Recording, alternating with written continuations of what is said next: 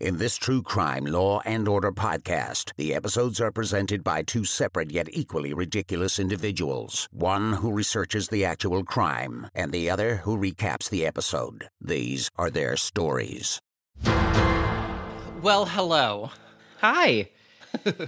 How are you doing since I saw, well, you just told me all about your day and I saw you last night. So, Well, the one thing that's new in my life that I would like to share with the world and shout it from the rooftops because I'm so excited.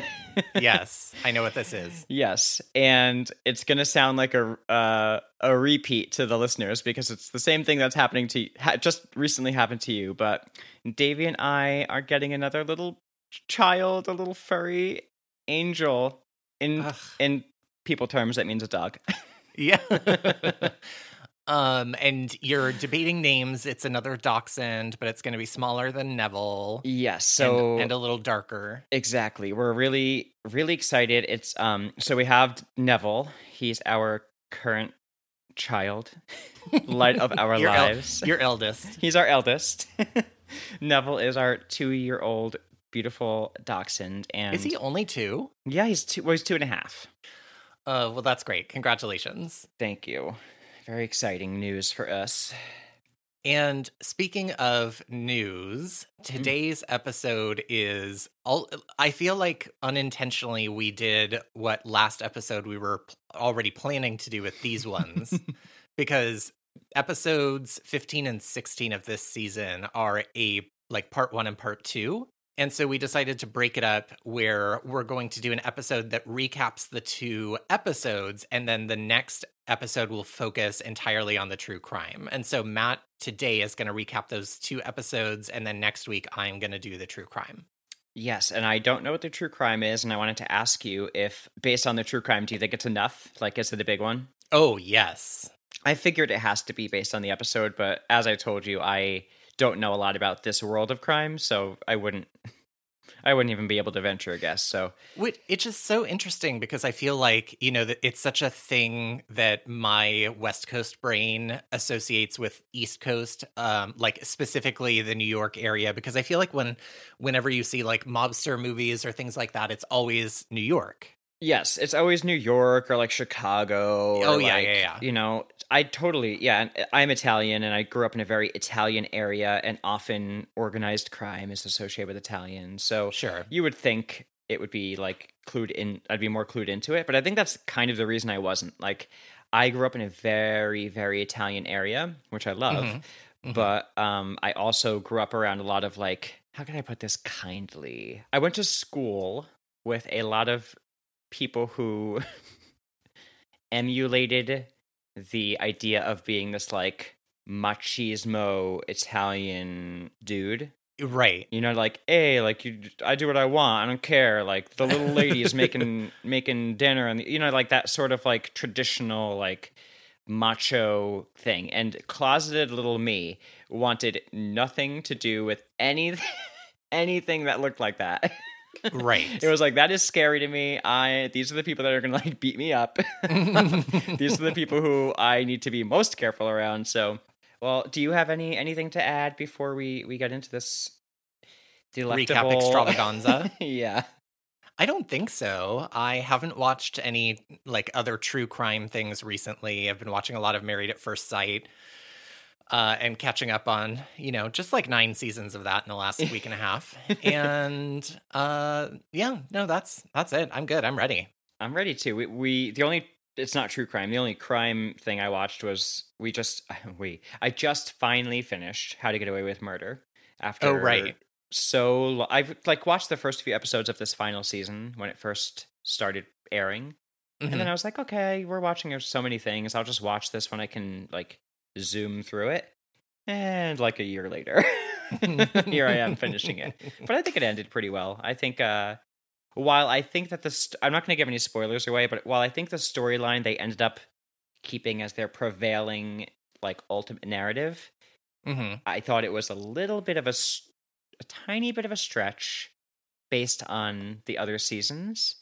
I'm sorry. You thought a later season of How to Get Away with Murder was a bit of a stretch? That show was a bit of a stretch 5 minutes into the first episode. Oh, 100%. Every moment that happened on that show could have been avoided if people just stopped for 1 second, 1 millisecond, and thought, what?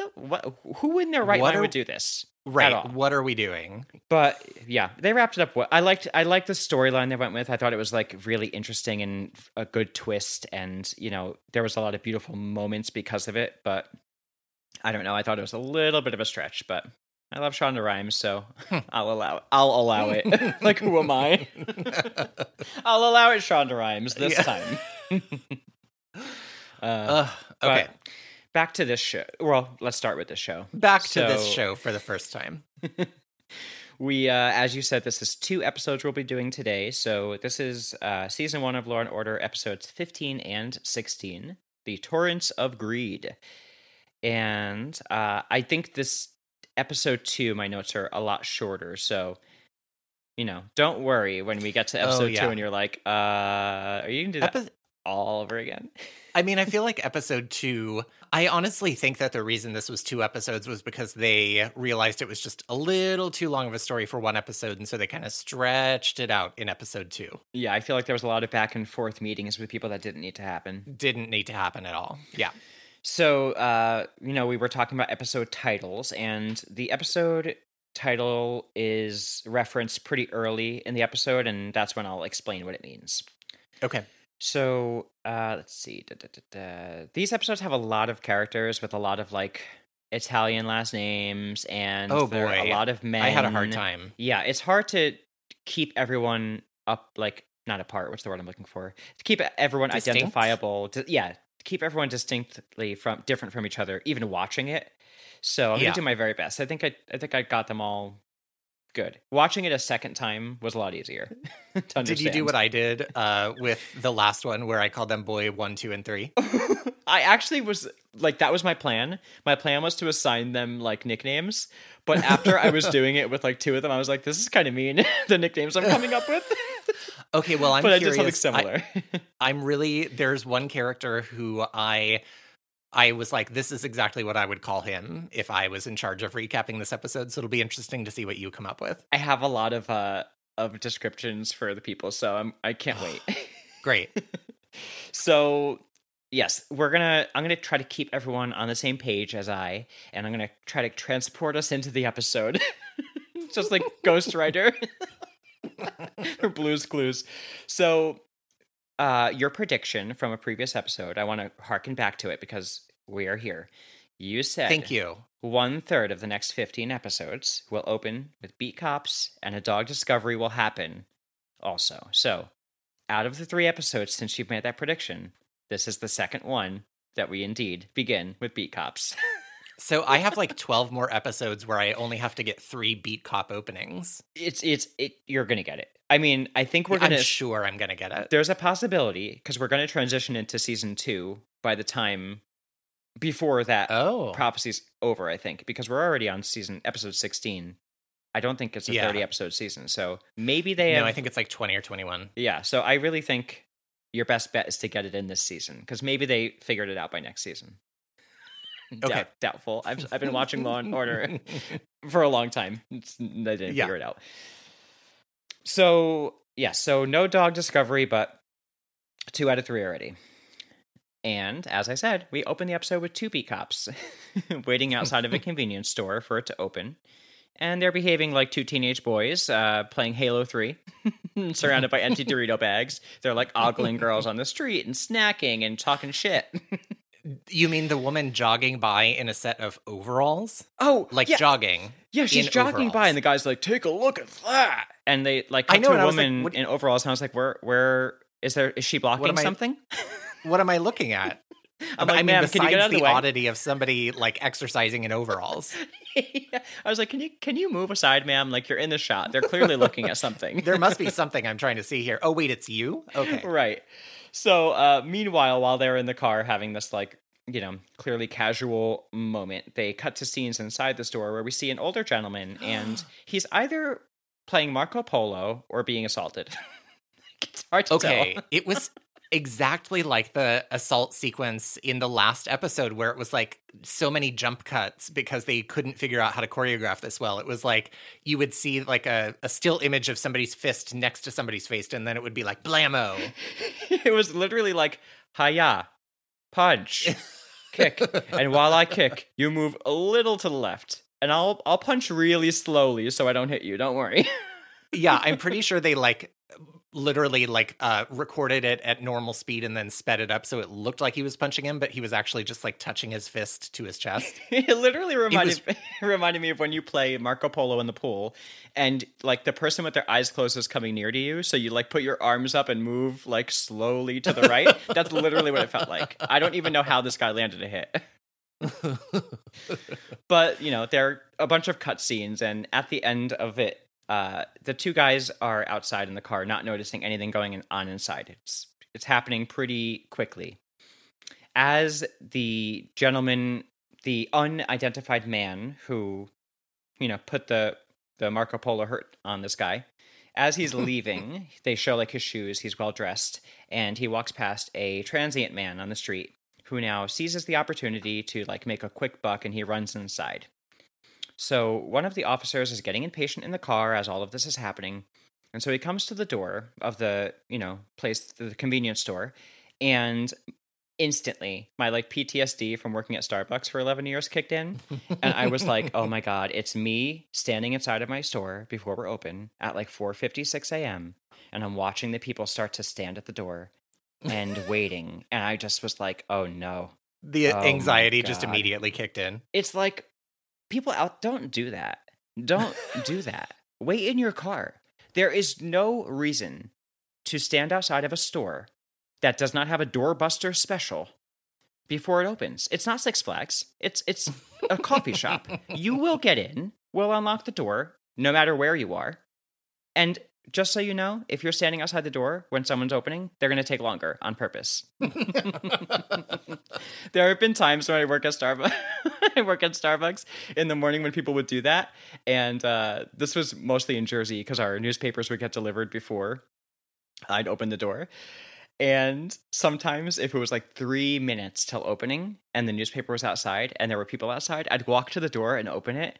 And the people would think I was letting them in. And I'd be like, oh, I'm sorry, I'm just grabbing the paper. I'd lock the door and make them wait 2 more minutes.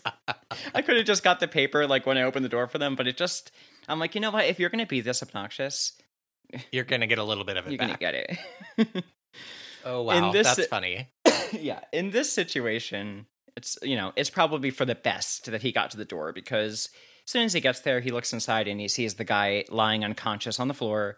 So he busts in, he calls for backup, and we get the opening credits. You forgot that when he, like, sticks his, what's it called? Nightstick? Oh, yeah. Like the nightstick, I guess. Through the glass of the door, and he's, like, breaking all the glass around. It sounds like a wind chime factory. Like, the sound effect was not breaking glass. It was like, ding, ding, ding. It sounded like a Florence and the Machine song opening.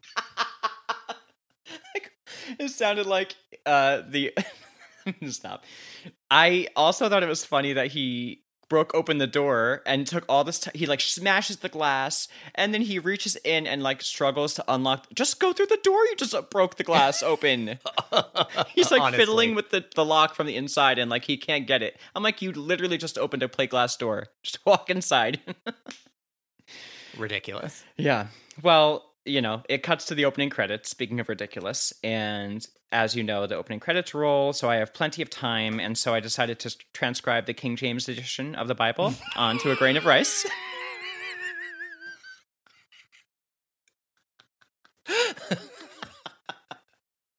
Just a little side project. Yeah, and then I put it on a necklace. I'm going to sell it at a fair. But for now... Open your Etsy store. Exactly. So we're back on the scene when we come back, and the survivor of the crime is named Isaac Skolnick. He's had he's in really bad shape. He's not conscious. They say it's a subdural hematoma, and they look at the scene, and the cash register is also empty. It looks pretty like messy, but it's clearly some sort of experienced criminal who did this, because they were able to get in and out undetected, even though police officers were right outside. despite them staring at an overall runner. And they get to the hospital, and the, I guess, ME or doctor tells them that the victim is not conscious, he's still alive, but he's suffering from brain edema, spastic hemiplegia, and I thought, spastic hemiplegia? That was my nickname in high school. Yeah.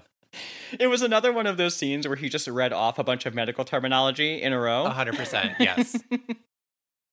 So they move on, and they're trying to get more evidence, and they ask a guy who delivers papers to the convenience store if he knows anything about Skolnick or if he knows anything about the neighborhood. So he identifies a transient man, the one we saw earlier, and so they bring him into the station for questioning. This man... Oh my God. His little opening monologue. It's like he must have been like a method actor for this. Like there's no way he could have been this into it if he didn't decide like this is this is who I am now. Yeah, exactly. The scene is him in an interrogation room, and he's staring out towards the camera with a lit cigarette in his hand and like dim lighting, and he says, "There is no fire like passion. There is no shark like hatred. No snare like folly. There is no torrent like greed." Okay, C.S. Lewis. Can you tell us about the robbery? Greavy like slams his hand on the table and is like, what are you talking about? It was like the most relatable Greavy moment I've ever seen, because he was like, oh, okay, great. But as you heard, No Torrent Like Greed, that's the title of the episode, and this is a quote from the Dhammapada? I'm definitely not saying this right. I've never heard that word. Yeah, it's a Buddhist text. Oh. And most of this text is attributed to be like Buddha's direct words. So this is a Buddha quote, a quote from Buddha. Okay, well, take out my joke about C.S. Lewis then, because I totally thought it was just random lines. I thought it had to be a quote. There's no way Law and Order wrote this into the episode out of nowhere. Well, remember the last episode where they were like, shall I lash myself to the prow of the train? Nobody can redirect to the railroad. Very true. I think I just realized in this very moment why it's called the Torrents of Greed, or like the second meaning of it. Anyway, I hope I remember that later on, because it's a spoiler. So, he tells them this Buddha quote, and they're like, very helpful. Someone's dead. Someone's almost dead. So like, let's get to the point. His lawyer busts in on this little monologue and says her client, whose name is, by the way, Edgar Hoover. Wait, what?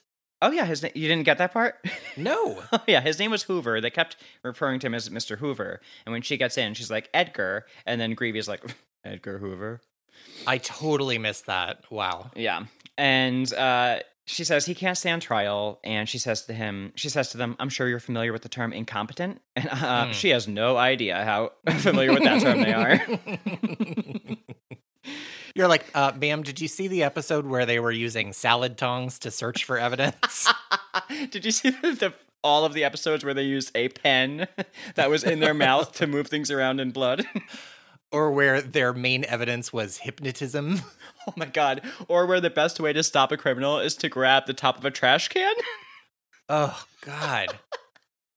So that they are familiar with the term. In any event, Hoover says, listen, I stole the money. He has a moment of lucidity. He breaks out of his like little monologue moment, and he says, I stole the money from the till, but it was like a pretty well-dressed guy who had already roughed up Isaac. And they're like, why'd you take the money then? He's like, well, the guy didn't look like he needed it.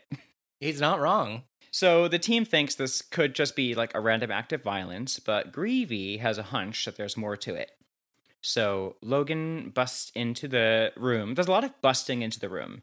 Like, a lot of the scenes we see with the law part are them busting into a room with information, and a lot of the scenes in the order part are them just having random meetings with people.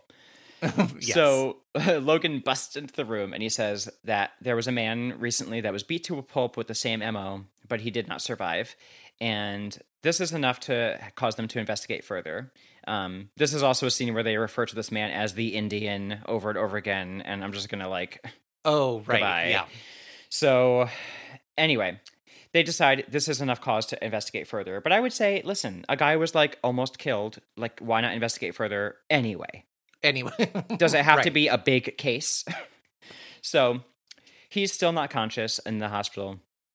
And when they get there, his grown daughter is there. And she says that he had no enemies. You know, that's the usual. No enemies, no shady business. I can't imagine what could have happened. And they're, asking her, like, was he possibly involved with any shady people, any business like that, borrowing money, gambling? Not really sure why they go that route right away. It seems, I guess maybe they already had an idea of what this was from the jump, which is weird because that's not made clear. But yeah. She says he doesn't need to gamble because he makes $75,000 a year. And so they put a little pressure on her about like, well, this could happen again.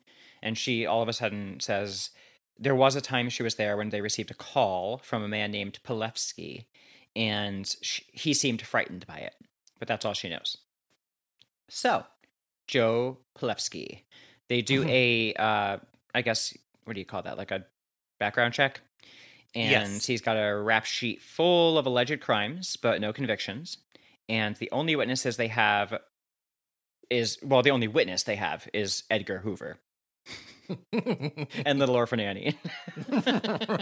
Right. But they have him in an interrogation room, and he IDs Pilevsky from a photo lineup pretty instantaneously. He's very sure. And so they have enough to go pick up Pilevsky for questioning.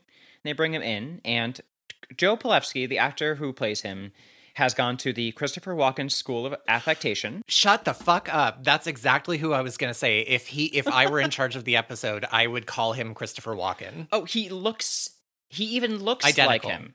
Like, he looks like 100%. him. He speaks in his manner. His voice is a little different sounding, but it's the same affect. Yeah, they could absolutely play siblings on a TV show. Yeah. I looked up all of these actors, by the way, because I just was so curious if they were in, like, The Godfather or, like, other, like, bits like this, Mobstery things. Yeah. But I only am going to point out the ones that I actually found stuff on. Pilevsky's not one of them. He's a Canadian actor who's been in a bunch of stuff up there, but nothing I've heard of. So maybe big actor, who knows? Anywho, they now cut to a character that's in the room with them that they just haven't shown yet. And when they first showed his face, I thought it was a Gorg from Fraggle Rock. Are you talking about his lawyer? Yes. He is a full-on Muppet, but it's just his attorney. He's human. He's not being puppeteered. Yeah, he says you guys don't have anything, and everything that you're asking us proves that you have nothing. So, are we done here? And so they kind of head out, and Logan says to the team, like, he's mobbed up, and we all know it. Is that the phrase he uses? Yeah, he says he's mobbed up, and we all know it. And while this may be that he's involved with the mob or mafia, this could be true. There's no evidence. And Cragen says we got, quote, zip, bupkis, 0. I bet he's good at categories. Yeah. He's really good at synonyms. And then they get a call, and he says they've got less than 0 because they find out that Hoover, who they had put up at a hotel, has passed away. And when they get there to the hotel room, it looks like there's foul play. There's a bottle of alcohol on the bed, so it's insinuated he could have drunk himself to death, and I think that's what it's meant to look like. But it's insinuated through the whole episode that there was obviously foul play. Right. And the hotel manager comes in, and she's Mrs. Hannigan from Annie, and she says, someone better pay for the day. I don't care if he's dead. Entrepreneur. Yeah, she was getting her coin. Yes. So now, oh, by the way, in this scene, they must have hired like a 4th grade class to play a flutophone outro, because it's like the most like. What is a flutophone? I should have said recorder. When I was in school, this is my guess. I think our school was a little cheap or didn't have the funds. So when everyone else in other schools got recorders, we got flutophones. I don't even know what a recorder is, to be honest. Oh, okay. A recorder is that little. Most of the kids who had recorders when I was growing up were like cream colored, and it looks like a kind of like a oboe or a clarinet. Uh-huh. And it's essentially just a plastic, like woodwind instrument for children to like learn on. So it's not like an instrument that you'll find in an orchestra? No, it's like the beginner version of like a woodwind instrument, and it's held more like a clarinet or an oboe than a flute. Like in front of you. Exactly. Like boop-a-doop-boop. Okay, yeah. And that's what a recorder is. And the reed quote unquote read. It's all plastic, but it's like removable Oh. and goes back on, so you can clean it. So you don't have to like suck on it. Exactly. But like all kids always like bit on their recorder thing, and then you had to get it, you know. And the Flutophone was even worse. It was the cheap version of that. It was way cheaper plastic, that like the kind of plastic that like packaging is made out of. No, like like a pixie stick. like saran wrap. Remember when they started making water bottles really, really, really thin? Like before it was like they were rock solid, and then suddenly they started making the plastic on water bottles really thin, and you would like go to grab one and it would just like crumple in it was like a ball of my water. God. Yes, and then when you were finished with it, if you went to go crumple it, you cut your hand. Whew. Anyway, so the Flutophone recorder outro happens as we discover that our star witness, who wasn't a great witness in the first place, though, he is dead. So now they really have like nothing. So, I got very, very distracted by the Flutophone. Did you get winded?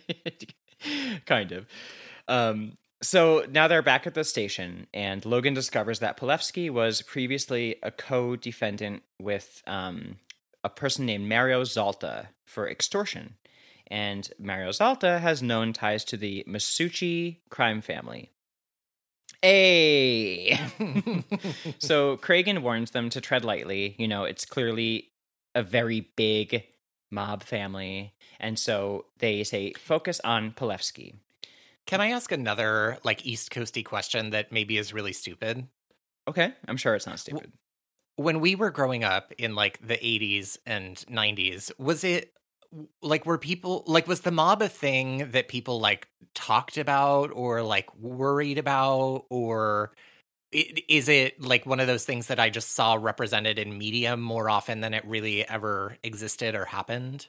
We talked about it in like where I was living in New Jersey. Yeah, we definitely talked about it as like youths growing up. I don't know how the adults were talking about it at the time, but like we definitely talked about it in school. Like there were some Italian last names in our school that were like, I guess in our town there's a lot of like Italian last names that are like big families. Kind of known. Yeah, like they're involved in like the Manzos. Yes, exactly like that. Like that kind of thing. Exactly. And so I've actually been to like the Brownstone where the Manzos own, and we've had like many family parties at that place. Oh, how funny. Yeah. Okay. But yeah, it's very much like that. And then I guess as kids, we were always like, oh, are you related to this person if you had a certain last name? And like there were certain kids that, you know, people talked about and were like, oh yeah, like their family's like really rich and they have this really big house and who knows where they got their money because their last name was this, that kind of thing. But, so it's kind of one of those things like if you had like the right background and you just happened to have like a big enough family with enough money, it was sort of like, oh, we don't know. Yeah, it was always like talked about, whispered about who people were tied to and if they were tied to this or that. And there were sometimes crimes that would happen or like violent crimes that would be like, oh, I wonder if it was like, you know, tied mob to related. this, but it was always like probably not. Yeah. Huh. And there was the Iceman who was like a big mobster in the I want to say the 80s or 90s. I was immediately picturing the episode of Charmed where the villain is the ice cream man who steals children into another dimension. Oh my God. Same? Is that's what him. Happened? That was him. That episode of Charmed was actually ripped from this headline. Oh, Charmed. Okay. They decide, based on this information, that they want to tread lightly and focus on Pulevsky because this is a big crime family. And so, you know, Greavy and Logan are like, sure, we'll do that. But he is very passionate about this, it seems like. And when have they ever trod lightly? Correct. Also, only is when that they the right need past to. tense? Trodden. I think it must be trod. Let's do trodden. Let's do trod, because downtrodden is a word, so trod has to be a word, right? Oh, yeah. Okay, yeah. So I'm right. Good. So Zolta looks like... Oh, so they go to meet Zolta, this gentleman. Zolta sounds like he's going to be like fortune teller in a box. Zoltar. Yeah. But he he's got an import-export business. And they go to meet him, and he looks like the kind of guy who you'd see in like a commercial, screaming in a room full of books to the camera that if you were in an accident or you have lead paint in your house or mesothelioma, that you could be owed a settlement. This is who he is. Oh, he's the one who like opens his cupboard and there's way too much Tupperware lids and they all come tumbling out. No, he's the guy who's going to represent you. Oh, got it. Yes, he's like, of course. Have you been the victim of an accident? You may be owed money. Have you ever had a river of Tupperware fall on your head? Have you ever bought a Snuggie and couldn't get out of it? Oh my gosh. So that's who this guy is. He's also very affected. Not Christopher Walken affected, just I'm a mobster. Hey, yeah. I'm involved in shady dealings. He says he's got nothing to do with any of these guys anymore. Yes, he was affiliated with them, but he no longer. That was in the past. And as far as Pilevsky goes, he's not like a big wig in the organization if he's anything. He's just like dumb muscle. So he says if he ever did anything to any store owner on his own, of course, it was probably just impulse. And they're like, impulse, this just happens, like whatever. And he's like, it's New York, go figure. I liked that line. Yeah. I mean, for how stupid it was. Yeah. So they head out and they see one of Zolta's delivery drivers, and he's hot. Oh, I missed him. He was very cute. I was like, oh, of course, this is his only scene.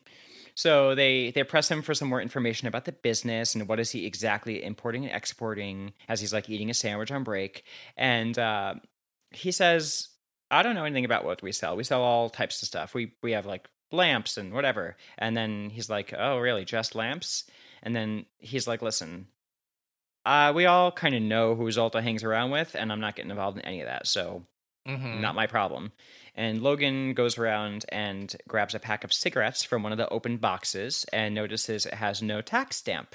So Zolta appears to be bootlegging cigarettes. Boom. Ba-ba-bum. So Kragen, back at the office, is actually pissed because, yes, this is great information, but they can't use any of this as evidence because there was no warrant. There was like literally no official police work done whatsoever to get this. So what else is new for Logan and Greavy? What was that thing we said about incompetence before? Oh, boy. But at least it's a lead that they can use to try to get other information. And so Logan follows it to a Harv Beagle, who is married to Catherine Masucci, which is Frank Masucci's sister. And Frank Masucci is the head of the Masucci family. So we've got Frank Masucci at the head of the crime family. We've got his sister, Catherine Masucci, who is married to Harv Beagle. And then we've got some other players, which we'll see how they're connected, if they're connected, a little bit later. We're all here, right? It all makes sense. We're all here. Not too confusing yet. and Harv and what's his name, Masucci, the main one, and his wife are kind of like the only characters that matter at this point. Right. Yes, exactly. Besides Piscucci, or what's his name? I always forget his name. Pilevsky. There you go. You were close. Thank you.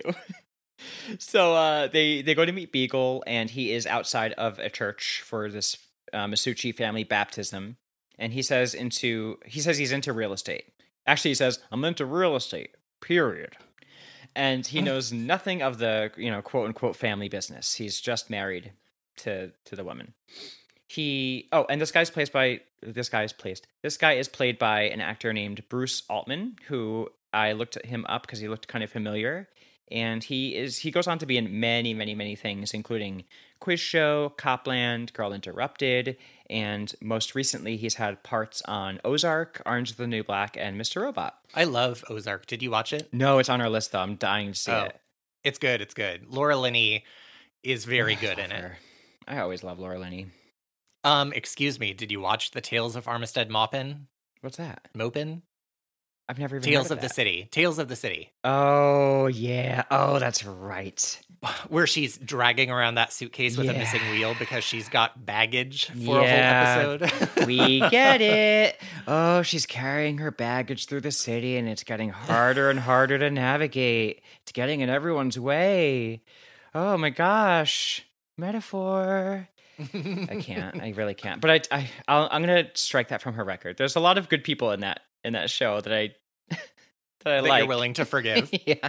So they get him in a room and they're questioning him. And he actually does a pretty good job. I think he's one of the better actors in this episode.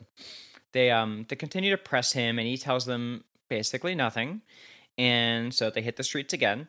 Again, another one of these scenes where they just interview someone who tells them nothing. Yeah. The plan they have now, because they strike out everywhere they go, they're going to now hit up every convenience store they can in the area and all these bodegas and just find a place that is selling cigarette packs that don't have a tax stamp on them. And then they're going to just press the owner. Okay, creative. That's one way. Yeah. So they take to the streets and 2 hours pass and they finally find a place.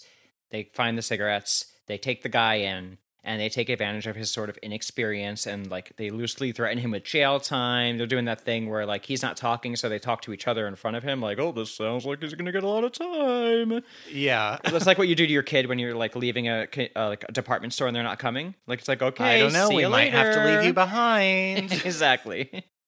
And it works. It works. He's like, listen, I want a deal or something. I need to be protected, but I'll tell you. I was approached by someone to buy cigarettes. He said he can get me for 25 cents less per pack. I didn't ask any questions. I didn't want to know. And it was Zolta. You know what I thought was the most unrealistic part of this episode? Which? Was when 3 packs of cigarettes was $6.79.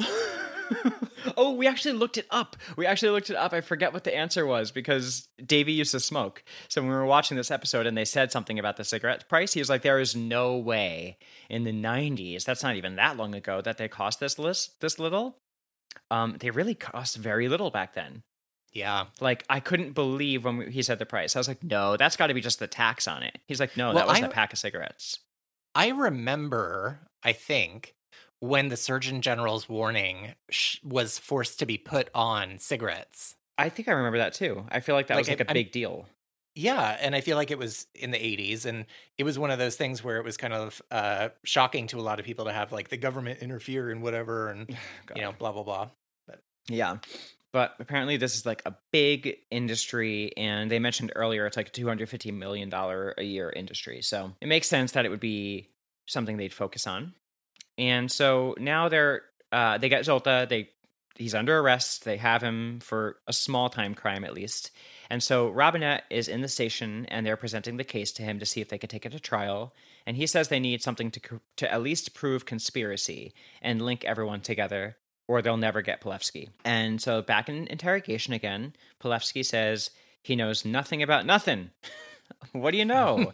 There's a lot of that. But Greavy says, behind the mirror, he says, he's like a dirty sponge. Squeeze him and all kinds of scum comes out. I was like, ooh, good line. Another real good line. Yeah, I like that one. And Logan says, okay, well, we can get you, he says to Pilevsky, we can get you murdered too. And within seconds, it didn't even take anything else besides that. He folds and says he was involved with the assault of the store owner, but he had nothing to do with any cigarette scheme. But he gives them Beagle's name, which is what they needed to connect it all. So here's how the connections work according to what they have. Pilevsky admits working with Beagle, but not to the cigarette stuff, and he admits to the assault. Zolta has truckloads of bootleg cigarettes at Beagle's warehouse, and all of this could lead to the Masucci. So that's where we are. So Masucci's at the top.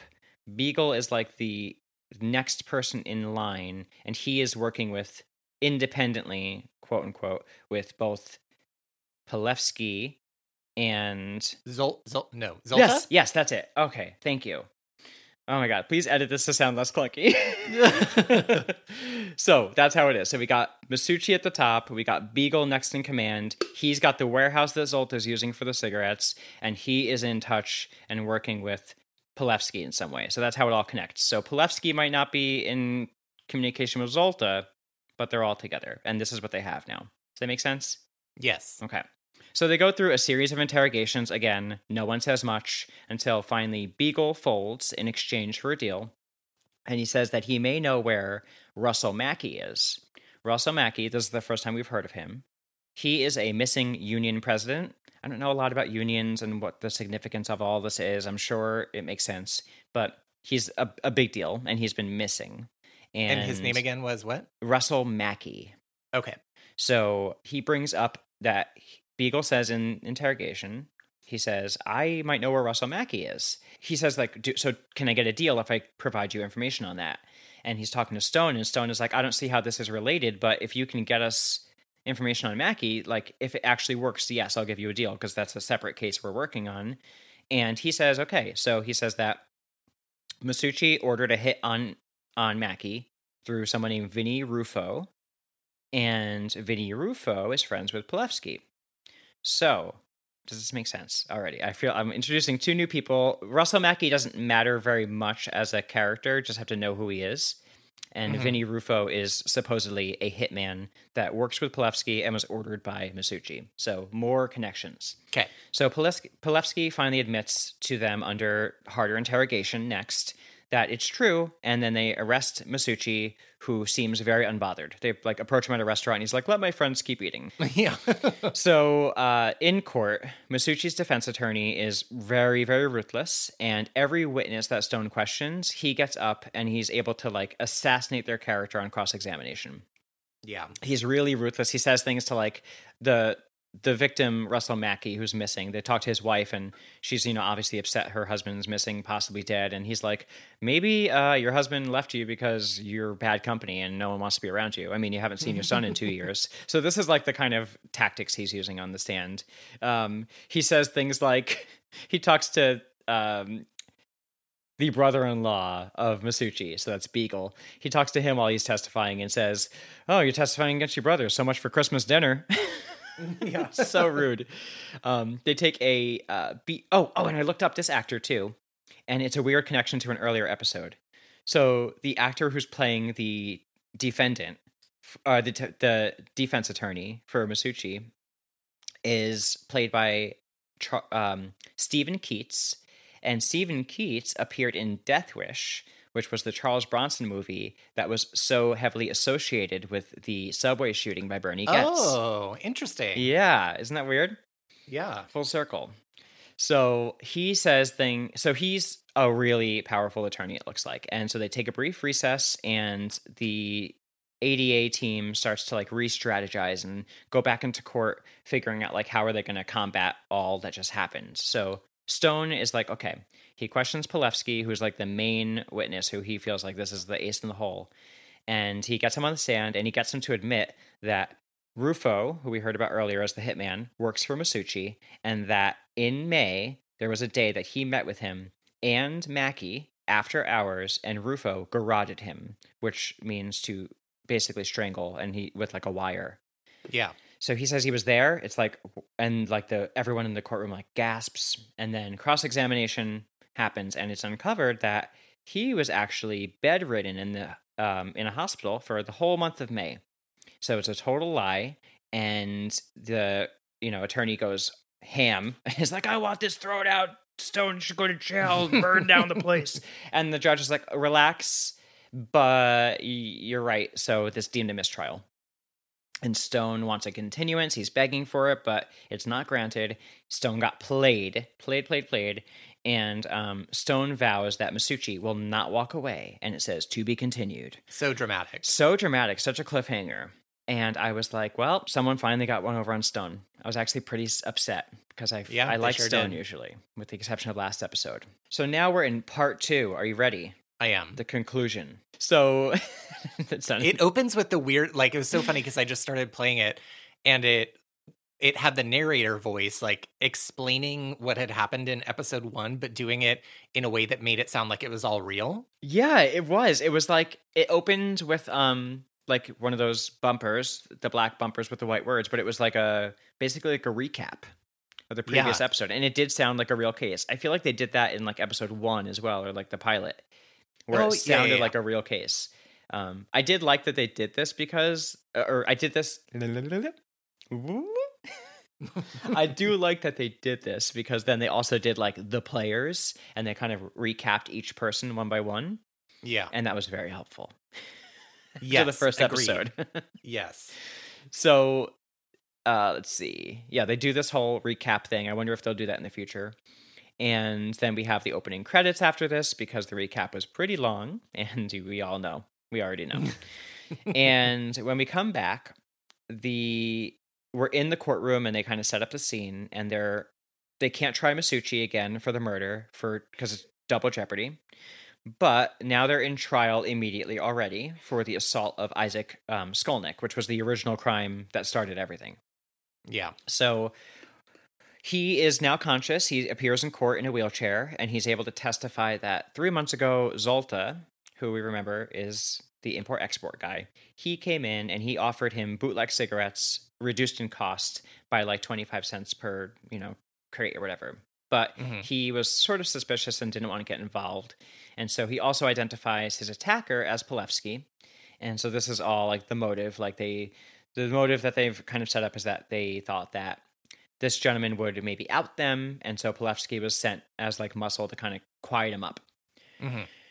Outside the courtroom, Stone talks with Logan and Greavy, and it doesn't ever say it, but it's sort of supposed that they won the case.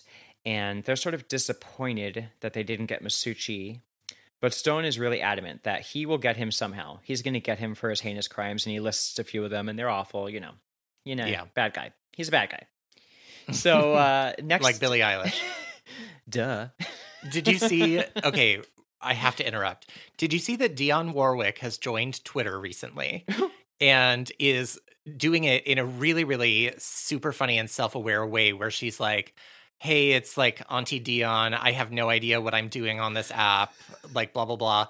And she says things that are just like so unintentionally funny. Like she called Billie Eilish William Eyelash.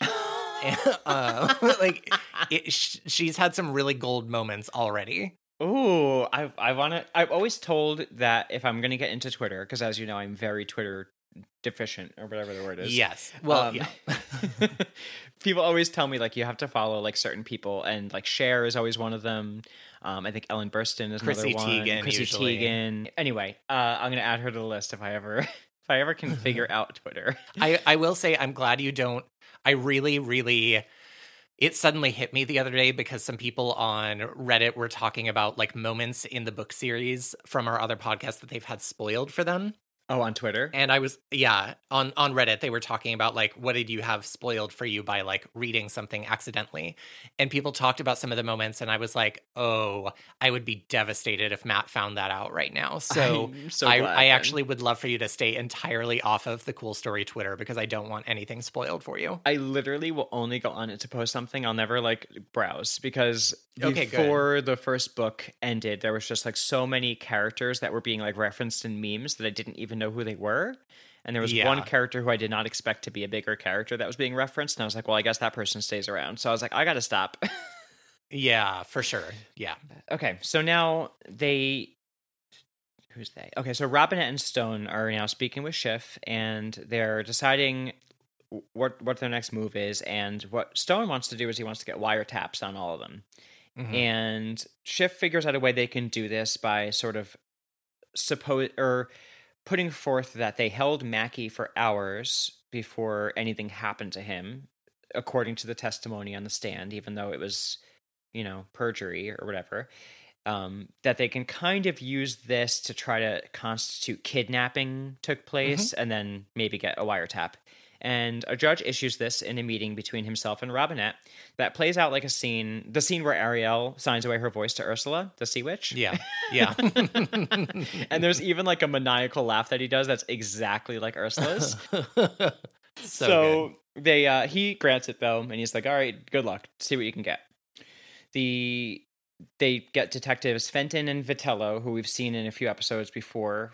What I remember them most for is tailing the suspect in a previous episode where like she was with her dead husband's colleague and they sort of like trailed her. And yes. So they're back, and I love them because they have good like banter between the two of them. Uh-huh. I really wish they were the main stars of the episode, to be honest. They absolutely should have gotten a spinoff.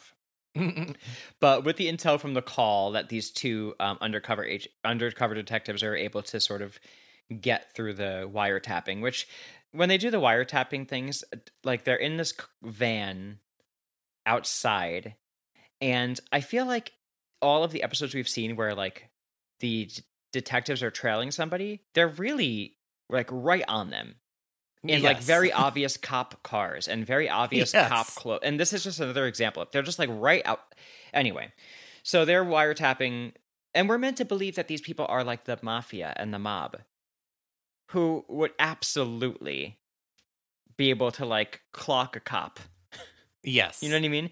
Anyway, so they're in the car, they are listening in on the call, and they trail Beagle with this because they see that he has a meeting set up, and they have this really like bizarre. So while Logan and Greavy are trailing Beagle, they have this really bizarre conversation about geckos that bark. And I almost looked it up, but I didn't care enough.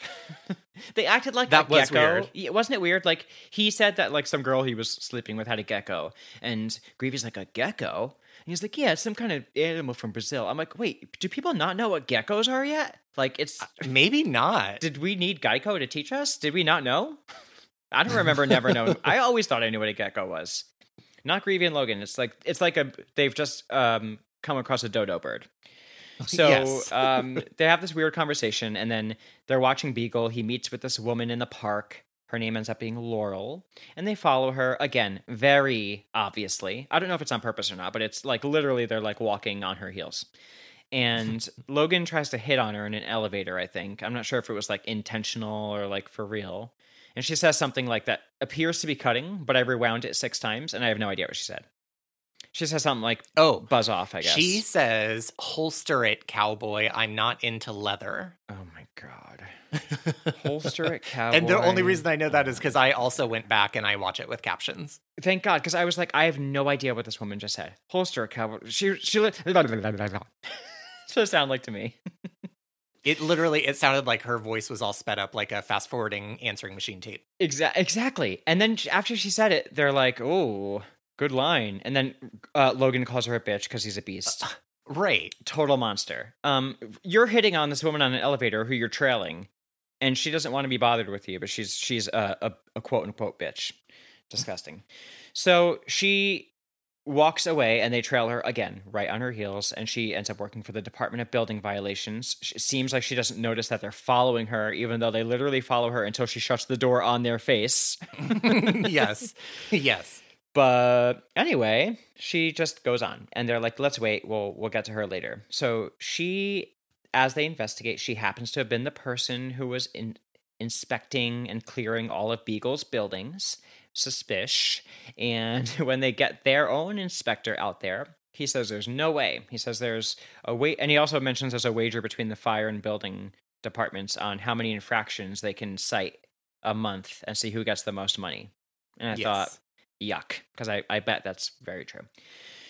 When questioned, they bring Laurel in, and when questioned, she shows up having just picked through the wardrobe of designing women, and she tries to deny everything, but she eventually agrees to testify because they say, listen, there were over 40 infractions on this site that you did for the past 2 years.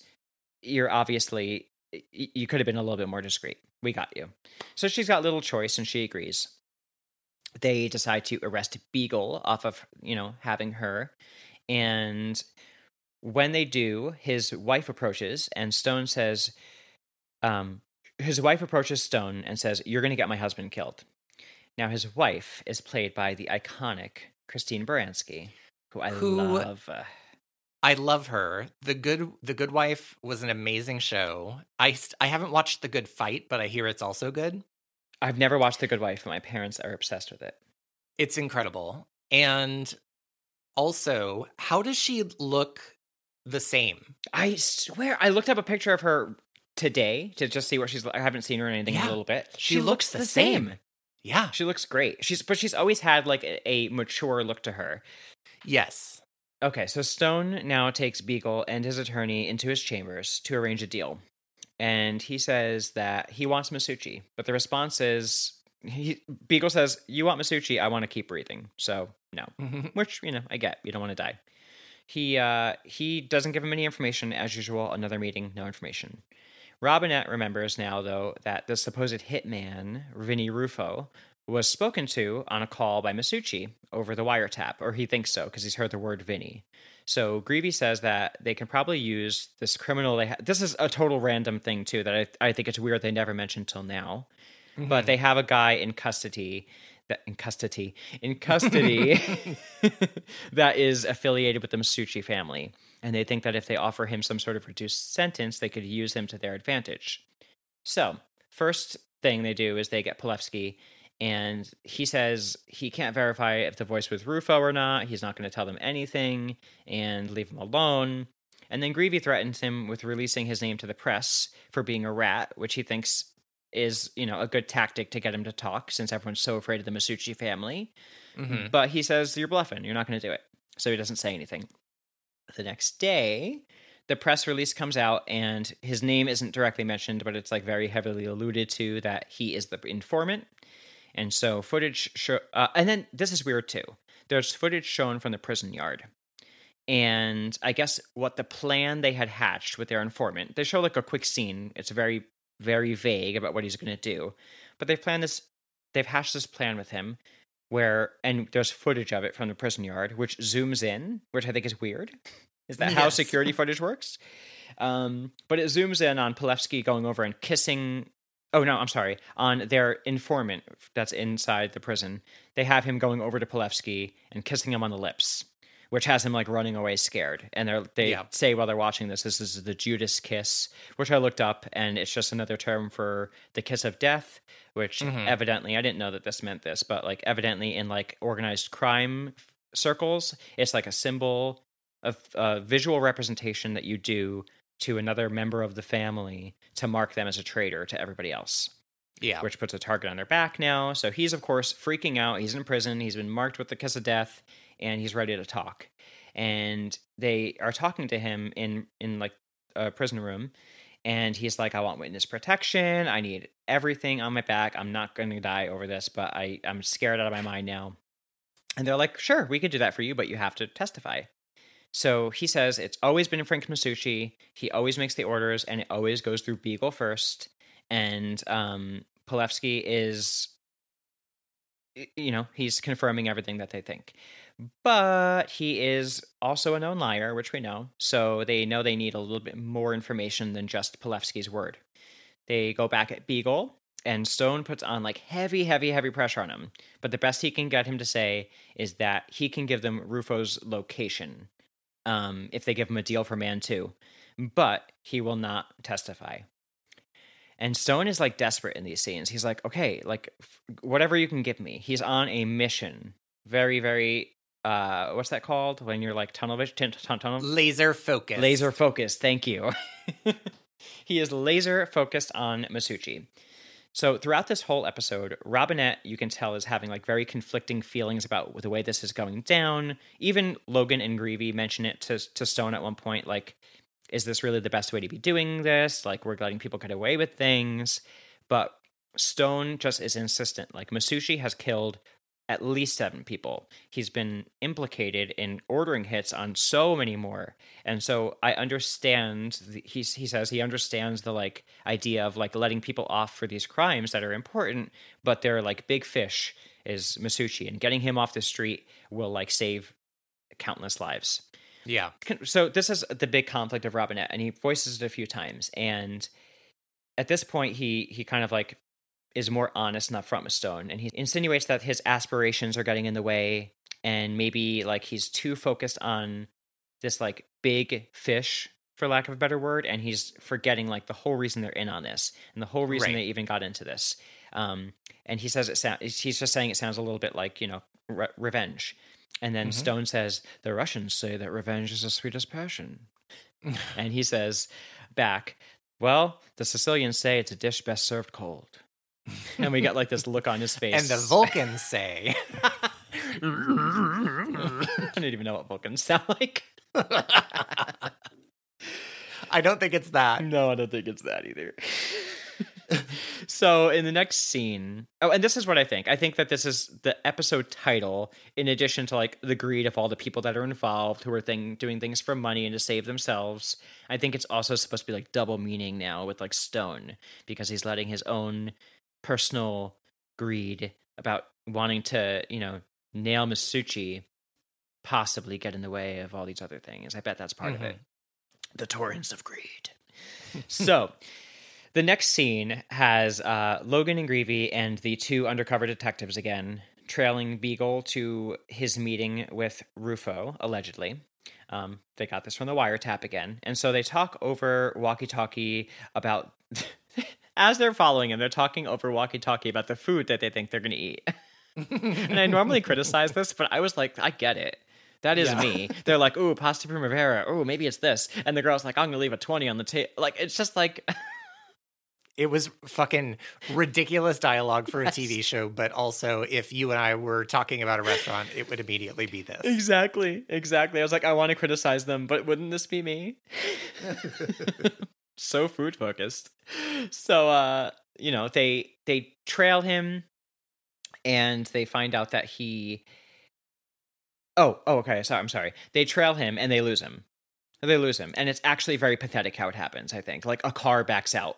And they're like instantly like, oh, I don't know what to do. Stuck. And they kind of like get out of their cars as if they're going to track on foot, but they kind of just like get out of the car and like look around in just where they're standing. And they're like, in the middle of an intersection. Yeah. So they give up pretty easy, but it doesn't matter because they know it was a limo. And so they just talk to the limo driver the next time he's available, which is like the next morning. And he says that the whole ride was very unremarkable and that the guy went for dinner. He didn't even need a ride home. And, they go to the restaurant after that, and their staff doesn't even know who this guy is. They don't even recognize him. So total waste of time for this whole sting operation. But they decide, well, we got to go another avenue. So they visit Catherine Beagle, who is Catherine Baranski, who is Mr. Beagle's wife, a.k.a. Christine Baranski? Oh, I'm sorry, yes. Christine Baranski plays Catherine I was like, is there Beagle. Another one? Got it. So Christine is playing Catherine. This is Masucci's sister and Beagle's wife. And so... she says she doesn't know anything about any of this. She's clearly being evasive, but she says, like, I don't know anything about any of this. He never came home. Perhaps he's at, like, our cabin in Connecticut or something. And they're frustrated, but at least they know that he never came home. So they go back to the limo driver, who apparently lied to them, and they're roughly questioning him, like, pushing him against the wall, kind of unnecessary. But he admits he lied, and he says he let Beagle's associate, who had a face like a fist, and Beagle himself take the car, and they drove 50 miles and when they returned the car, it was clean. Or when the other gentleman with the face like the fist returned the car, it was clean. Based on all of this, they think that Beagle is probably either hidden away and more likely killed.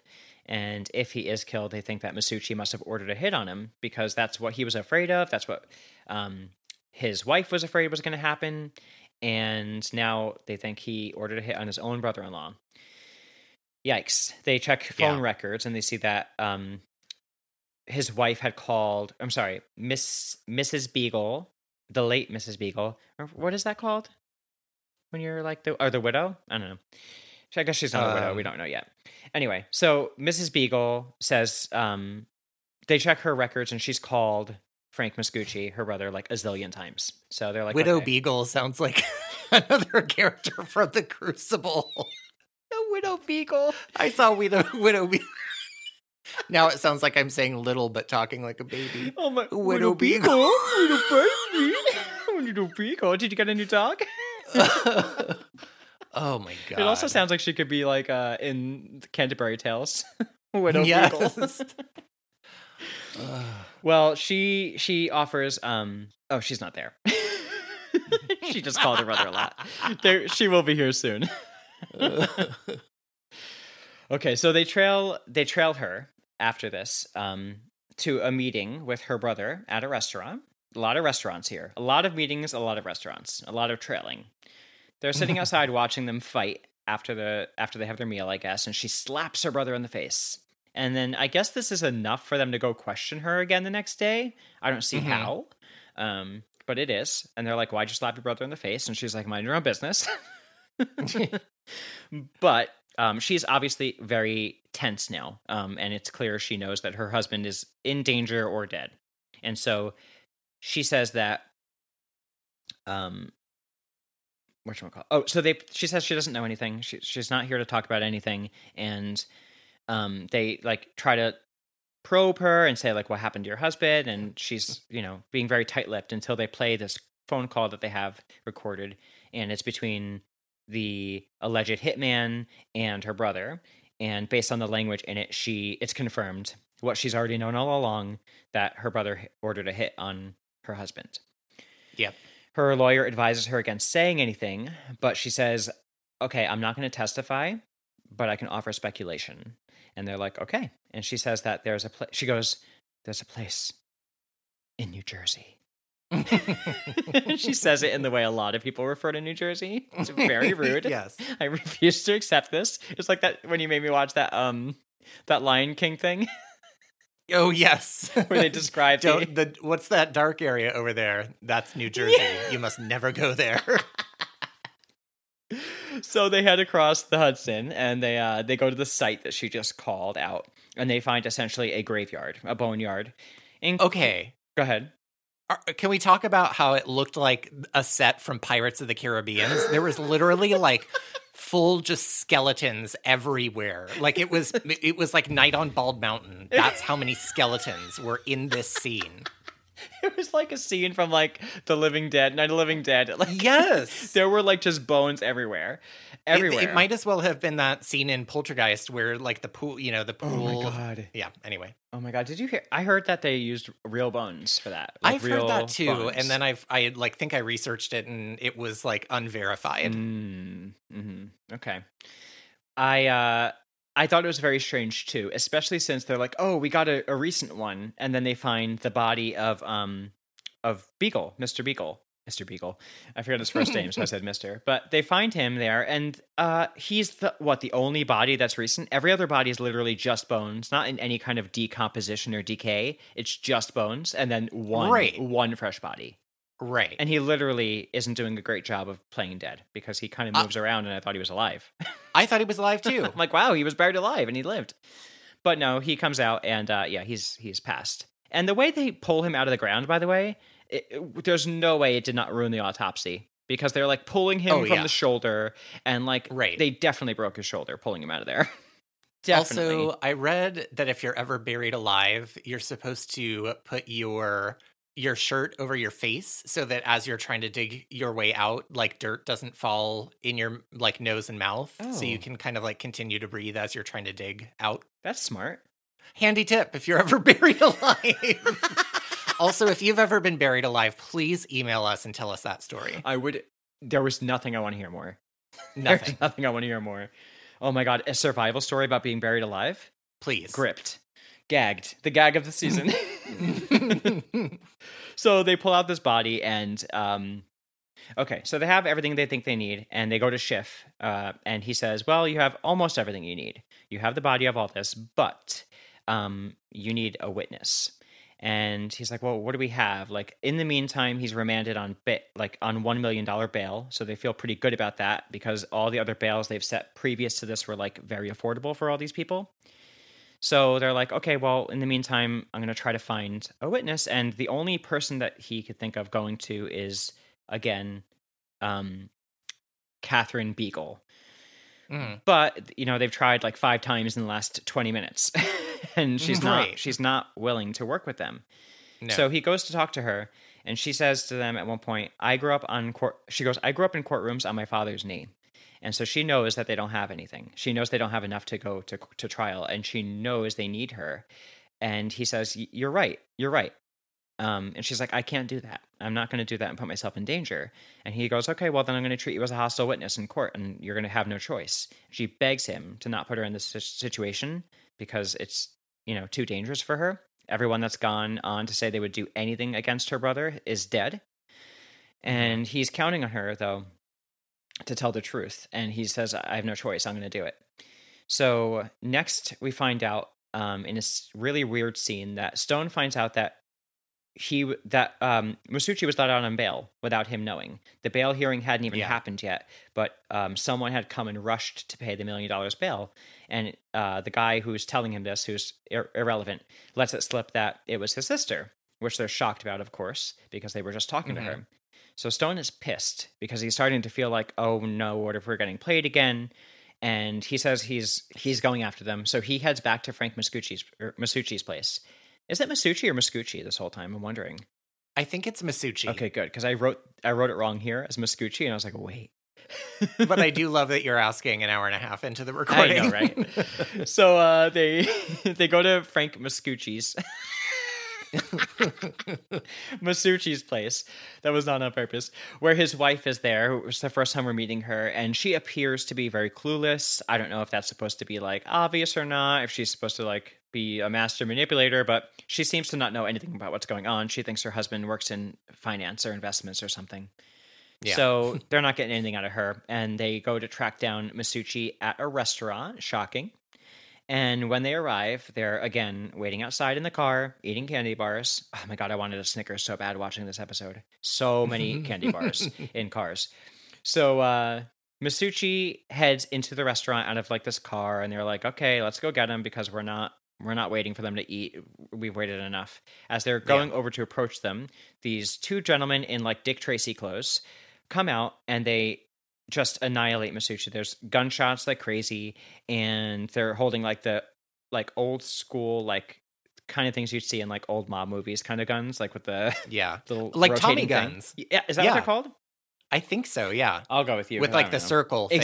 That's exactly what I was trying to say, and I couldn't figure out exactly. So they got the circle things. I'm gonna say they're Tommy guns. I'm gonna go with you because you know more than I do. And not on everything, listeners. I did not just admit that I know nothing or anything like that. Listen, I have this recorded. I will use it whenever. You know what the best part is? I have the original recording, so I'm going to have this part too. Okay? I can edit you saying I agree with you into anything I want. You just said I agree with you on the air, so I could do the same thing. Damn it. Foiled again. It was all a plan. I'm just like the bad guys in this episode. Yeah. So... yeah, there's this huge shootout, and Masucci is lying dead with his associate on the ground, and they get away. And it definitely feels like there could have been like better efforts to stop what was going on. Like, there are cops on the scene, and I don't know. It just felt like very bumbly. Like these two people get gunned down, and the people sort of run away, and Logan can't really get them. Yeah. But anyway, Greavy stays behind, and he's like, over the two dead bodies, and it's all very like shocking. It was definitely a twist I didn't see coming. Davey saw it coming. I didn't. But they all are betting, like not betting, but they're all like supposing that what had happened was Catherine posted his bail for $1 million. She then ordered this hit on him and then got her money back for the $1 million bail because he's dead, or will get her money back at least. That's what they say. And then she flew to Miami.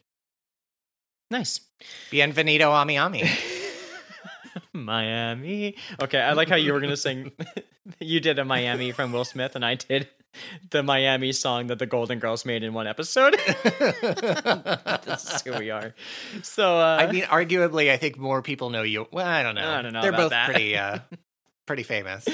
So, the episode now comes to an end with Stone and Schiff, and they're in black tie attire outside of a Democratic Club dinner, and Stone is upset, and he says, "This is not what I wanted." And Schiff says he's okay with it. And then they say they're going to head in and tell the mayor. And this episode ends. I have zero idea what the significance of this ending was, and this weird black tie dinner. I don't know where they are, why they're going in there, what this has to do with the mayor. There's like a round of applause as happening. It's just very I don't get it at all. I think they were just saying, like, they tried to take down this mob boss and kind of had to be like, be creative and bend the rules a little bit. And then it all blew up in their face. Yeah. And so they were like, ugh, now we have to like tell the mayor that we kind of fucked up this case. Couldn't they just go to the mayor's office? Why did we have to be outside this weird dinner? I think they were at the dinner when they found out. Oh, I see. Okay, that makes sense. Like they got interrupted from their... That makes more sense. It's a little strange. They were girl interrupted. They were girl interrupted, just like the guy in this episode who played Beagle. He was the one in Girl Interrupted, I think. And I have actually never seen that movie, so I don't really know what happened. I feel like you told me this in a previous episode, and I was so disappointed. Probably. Well, that's it. That's the whole two-parter. That's the whole shebang. There it is. And I don't know a lot. Were you going to say whoop, there it is? Yes. I have no idea what this crime is. I don't know any crime families besides like the Gaudis were a crime family, I guess, I think. That's really all I know. So it could be anything. Well, I will regale you with tales of something. From the crypt? I will regale you with the tales that astonish next week. Ooh, okay. I'm excited. I'm also excited to tell you all about it because you'll definitely, once I start talking about it, you'll be like, I know about this. I feel like I have to. It just, things like this just don't stay in the forefront of my mind because it's not my wheelhouse, so to speak. Yeah, got it. Yes. Well, thanks for listening, and find us on our social media. And we'll be back next week with the true crime that inspired these episodes. Yes, we can't wait. And have a happy holiday. I'm not sure when we're releasing everything, but if we don't talk to you again before the holidays, happy holidays. You know what the great thing is there's a holiday every month. And so this episode will work no matter what time of year you listen to it. That's beautiful. Thank you. Goodbye. Bye.